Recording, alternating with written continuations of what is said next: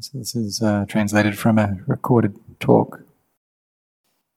So it's the Wan Prat, the Lunar Observance Day, the day that we recite the Patimokkha. It's an opportunity for any of the senior monks from the branch monasteries to come together. And that's why we are listening to the recitation during the day. Usually it's at night, but it's more convenient for the monks to travel if we do this recitation during the day. And during the rains retreat, that's what happened at Wat Nambapong, that Lumpur Cha, he decided to have this recitation during the daytime so that the members of branch monasteries who were close by, they could come together to listen to the Patimokkha, listen to the teachings on Dhamma as well, listen to the Vinaya on the monastic code, and also to get pointers on the path of practice. And even though there sometimes were cars at some of the branch monasteries, Lumpur Cha would sometimes get the monks to walk to Wat Nambapong, and going there and back, it could be 21 kilometers that the monks would have to walk. And they would eat their meal in the morning and then set off straight away, walk 10.5 kilometers, and then listen and then walk back 10.5 kilometers, and do this every 2 weeks for the whole of the 3 months rains retreat. And even though there may have been a car to travel in, he was training these monks to practice well, to not ask for a lift, to not ask for family members to come and pick them up, but rather to walk. And so that's what he said, to not tell any relatives, that don't go and harass your relatives. And this was his means of training the monks, to not just follow their desires, but rather to be really focused on this practice, to be focused on the Vinaya, to be following the Dhamma and the Vinaya. And this is how Lumpur Cha taught his disciples to build up their endurance, and in the ways that they travelled, to have endurance in the ways that they lived their lives, so that they increasingly gained this quality of khanti. And so he taught us to be really intent, to follow this path of practice, to follow the Dhamma Vinaya. So for myself, when I was living with him, my family, they left some money at the monastery for my use. And at the monastery, we just had very hard, bristled toothbrushes. And when I used those, my gums would bleed. So I asked one of the laymen who stayed at the monastery, who was helping out the monks, to go and get a toothbrush. But Lumpur Cha, he said this wasn't appropriate, that we shouldn't go and use the lay people in this way. And that I was thinking that there was a problem and that I would go tell the layperson and it would solve the problem, that my family had left this money for my use, and so there wouldn't really be a problem in doing that. But as I contemplated what he told me, that this was inappropriate, I was able to accept that. That as I carried on, as I got older, I stayed in the robes longer, then this teaching became more clear to me. Really, he was just teaching us that we should be well restrained within the Vinaya, within this monastic code, and that if we needed anything, we should tell him instead. We shouldn't go and ask the lay people for it. And so if there really is a need, then we tell our teacher, and he may give that thing for us, he may provide that for us, but we should tell him. If we're sick in some way, then he'll know about our illness, and he may have kindness to help us out. in following what is appropriate, what is right for that situation. But we also need to have this endurance first, to have this foundation of khanti within the painful feelings that we're experiencing. So this is true both for the monks and for the novices as well, to endure. And so if we just sort these things out by ourselves, then it's possible the greed that we have will increase and increase. So we need to tell our teacher, to tell the Kruba Ajahn. And so we have this respect for him, and this very, and we rely upon that respect that we have for our teacher. So during one of these rains retreats, Ajahn Tong, he was spending the vasa at Bungwai Monastery, and he is quite a small person. His body is quite small, and his father had a car, and he could easily pick Ajahn Tong up and take him to Wat Nambapong. And the distance that separated these two monasteries was 10 kilometers. But instead, Luang Por told him to not go and ask his parents for a lift. He told him to for each Patimokkha recitation, each 2 weeks, to walk this distance over 10 kilometers to the monastery, and then when the Patimokkha had finished, to walk back to where he was staying. And so the distance, it's about the same as from here to Banpe. So as soon as he finished eating, he would head off, and then had to leave the monastery right after the Patimokkha. And then when he got back to the place where he was staying, then he would have to chant and lead the lay people in sitting meditation throughout the night. And so this is the means that the Kruba Ajahn, these great teachers, train us in having this patient endurance.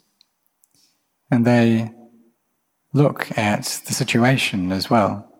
And so you could probably tell Ajahn Tong's personality and could see that in the time that it took him to walk this distance, the 2.5 hours there and then 2.5 hours back, it's actually a very good opportunity to be meditating, to be doing walking meditation, both there and back. And so there wasn't any time that was wasted. That if he was walking, he really had his attention on what he was doing on his body, then the mind could easily gather into peace. So the great teachers, and Luang Por, he had his skillful means like this. And this was his skillful means of getting Ajahn Tong to meditate, increasing his respect, increasing the faith that he had. And so all of these great teachers, they have their methods. And so we should really listen to them. So having come and ordained, we need, for this current generation, we really need to try and practice in these ways as well. So to be taking up these ways of practice that Luang Por taught. It's like sitting in meditation for long periods. That the samadhi is something that's very important to cultivate, getting the mind to gather together. And when it does, it can do so at different points. It can come together at the nose or over the heart, at different points in the body. And the samadhi, it can become very compact. We recite Buddho, Dhammo, and Sangho, and this can become very compact in different parts of the body. And can feel like the body kind of gathers together and it feels like a rock. And there's a lot of happiness in this state. And when the mind is like this, then the various sense impressions can't gain entry into it because there's this great firmness to the samadhi. There's coolness in the heart, there's brightness there as well. The peace gathers together in this way. And we see that our practice is not wasted in any way. When the mind is peaceful, then we know that it's like this. And then when it leaves that point, then we come and contemplate the body, seeing the body as being a collection of elements, as being empty, as being not self. So we train ourselves in these ways of practice. Train ourselves in enduring first as well, and following the teachings of the great teachers, enduring with the painful feelings that we experience, and we can put up with these. And so we do things like this, because we shouldn't be taking external things as a refuge, as something that we rely upon. Perhaps lay people offer something or they don't, but we shouldn't be asking them for things. We should take this up as a principle for how we live our lives. And so we just endure with it. And perhaps these things, they will come all by themselves. Perhaps the lay people will come to offer them by themselves. And then when the monastery gets these requisites, then it's shared out between all the monks. And they come through the barami of the Buddha, the Dhamma, the Sangha. But we see that now the gains that are coming to the monastery is increasing, especially so with us being in eastern Thailand, that we have an abundance of clothing, of shelter, of food, of medical requisites. But even though we have all these things, we shouldn't be heedless in them. But we just carry on with the practice. At Wat Nombapong, there wasn't any electricity in the monastery initially. And on the lunar observance days, they would start up a generator to have electricity in the hall. But there were many problems with this, and it was very difficult to fix.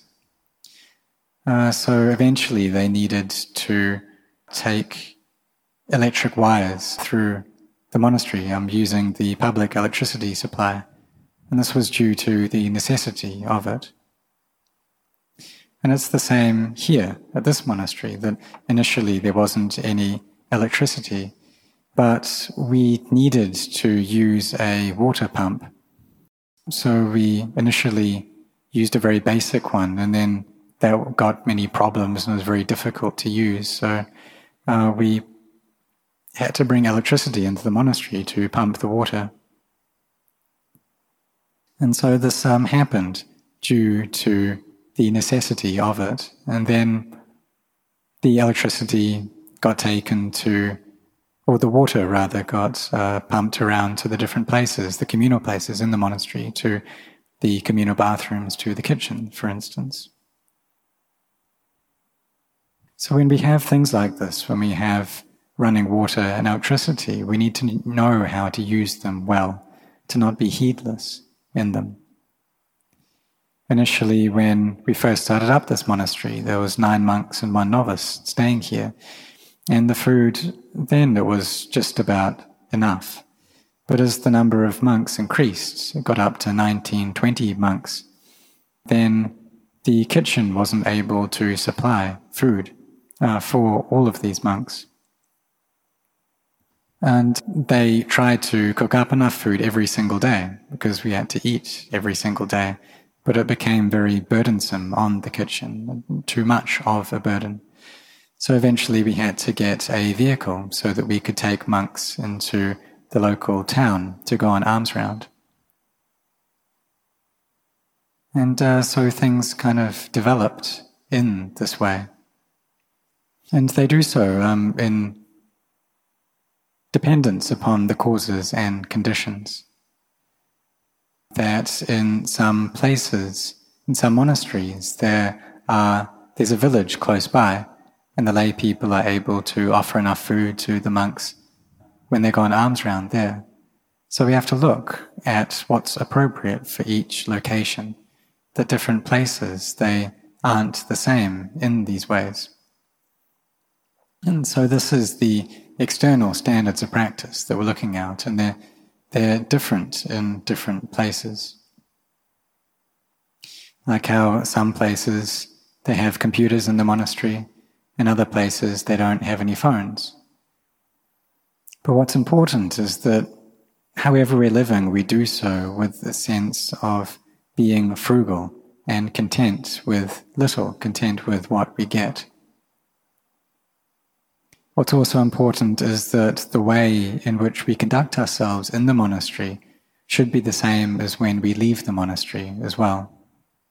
That it's not that when we're in the monastery we keep very strict standards, but when we leave and go out, then we drop all of those standards.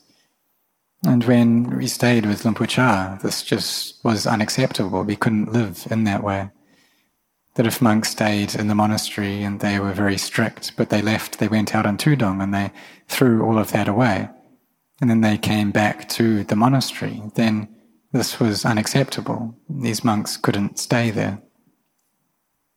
And so we need to be taking up these standards of practice, to be looking after the vinaya, both when we're in the monastery and outside of the monastery as well. That when we leave, we need to be taking up the vinaya, taking the vinaya, this monastic code, with us as well, to be well restrained, to be cautious, to be content with little, to have peace within our hearts, to be samanas. And so we need to do this consistently, without letting up. And in Wat Non Bapong, that's how things were. Need to be very restrained. So back in those days, the laity, for most of them, they didn't have any vehicles. And if a monk or if a monastery owned a vehicle, it would look quite bad. It would look like the monks were living in a very luxurious way. But now times are different, and almost every household has a car. So it doesn't look bad for a monastery to have a car as well. And most often to just use quite an old vehicle, and that's all right to do. So the lay people, they don't think anything bad about this. And we also need to look at what's appropriate for time and for place as well. And that here in the east of Thailand, the lay people, they don't have so much free time. They have to be looking after their fruit orchards all day. And so they don't have the time to be driving the monks around. And so then it's appropriate for a monastery to have a car, and also for there to be someone in the monastery who can drive as well, so they don't have to be annoying the lay people all the time, to be a burden on them. So we need to look at the situation, to look at causes and conditions, to look at the reasoning of things, to know these things.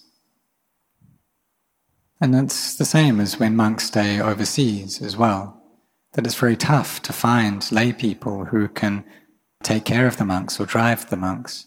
Or the lay people have to go off to work and they just don't have the time to do this. And so they need to adjust how they live there as well. They need to use systems that are appropriate for overseas.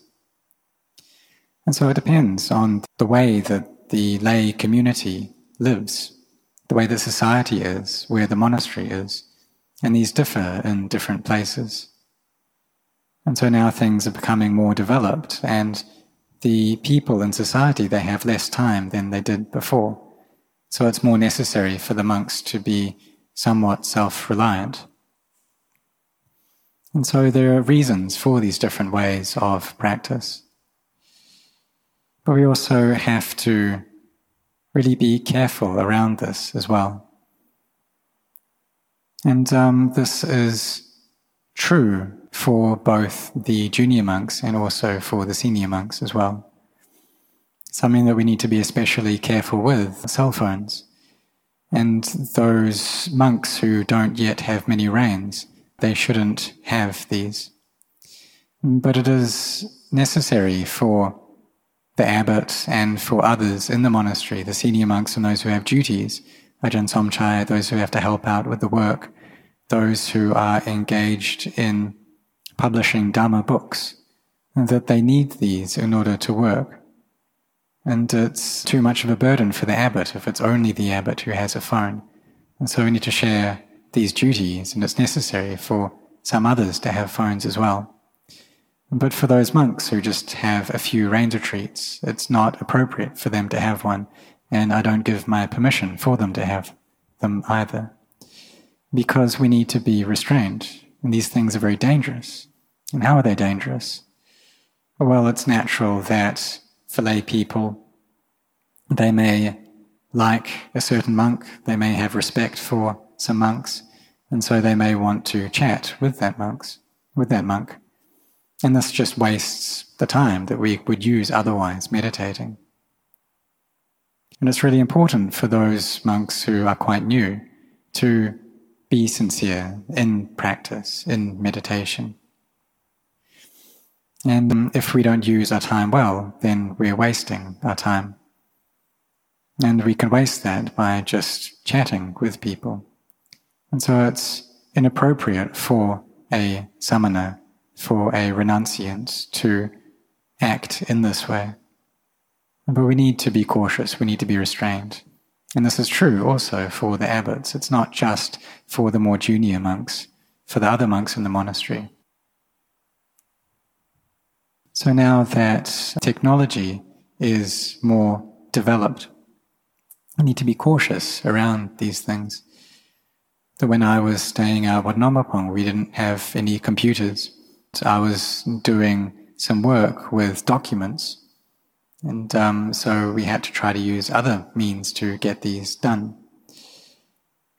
And now, here at this monastery, we do have some computers, but we haven't brought the internet in.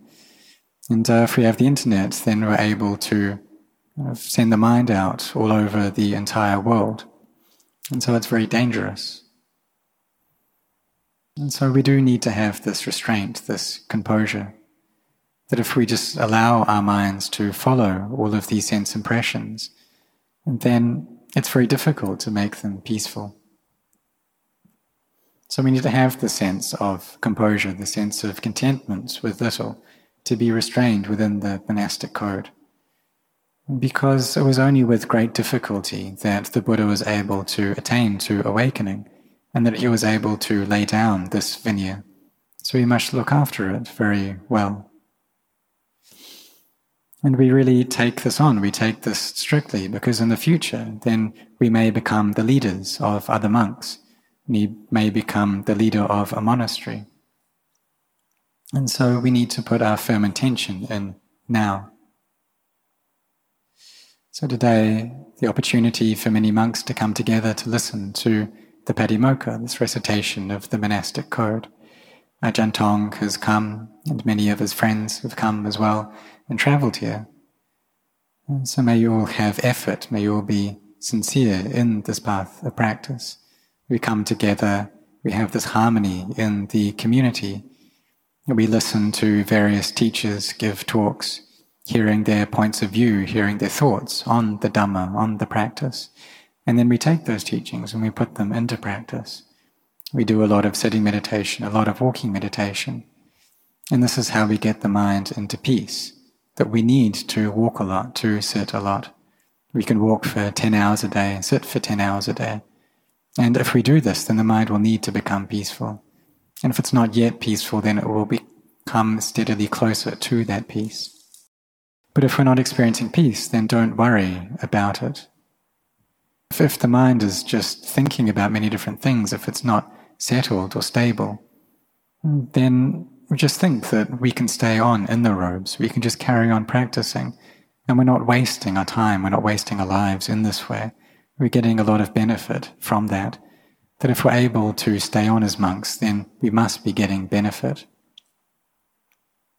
And so the monks who are here are steadily increasing in the number of rain retreats that you have, and we should all be helping each other out in the work of the monastery. Like in producing Dhamma books, we help each other out in this.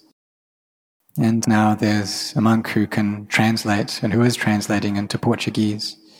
And this has great benefit, that he's able to take the teachings, the Dhamma of the Buddha, and is able to spread these overseas to people who don't understand Thai. That we translate them into the languages that they speak in different countries. And this is very important to do that. It brings great benefit to the laity. And so all of us, we should be really sincere. We should be restrained, composed, cautious, to have this firm intention to carry out our duties, and to be people who are focused and intent on this path of practice. and for the novices here to be really intent on your studies in learning. And this is one of the great blessings of our lives. So may all of you set your hearts on this.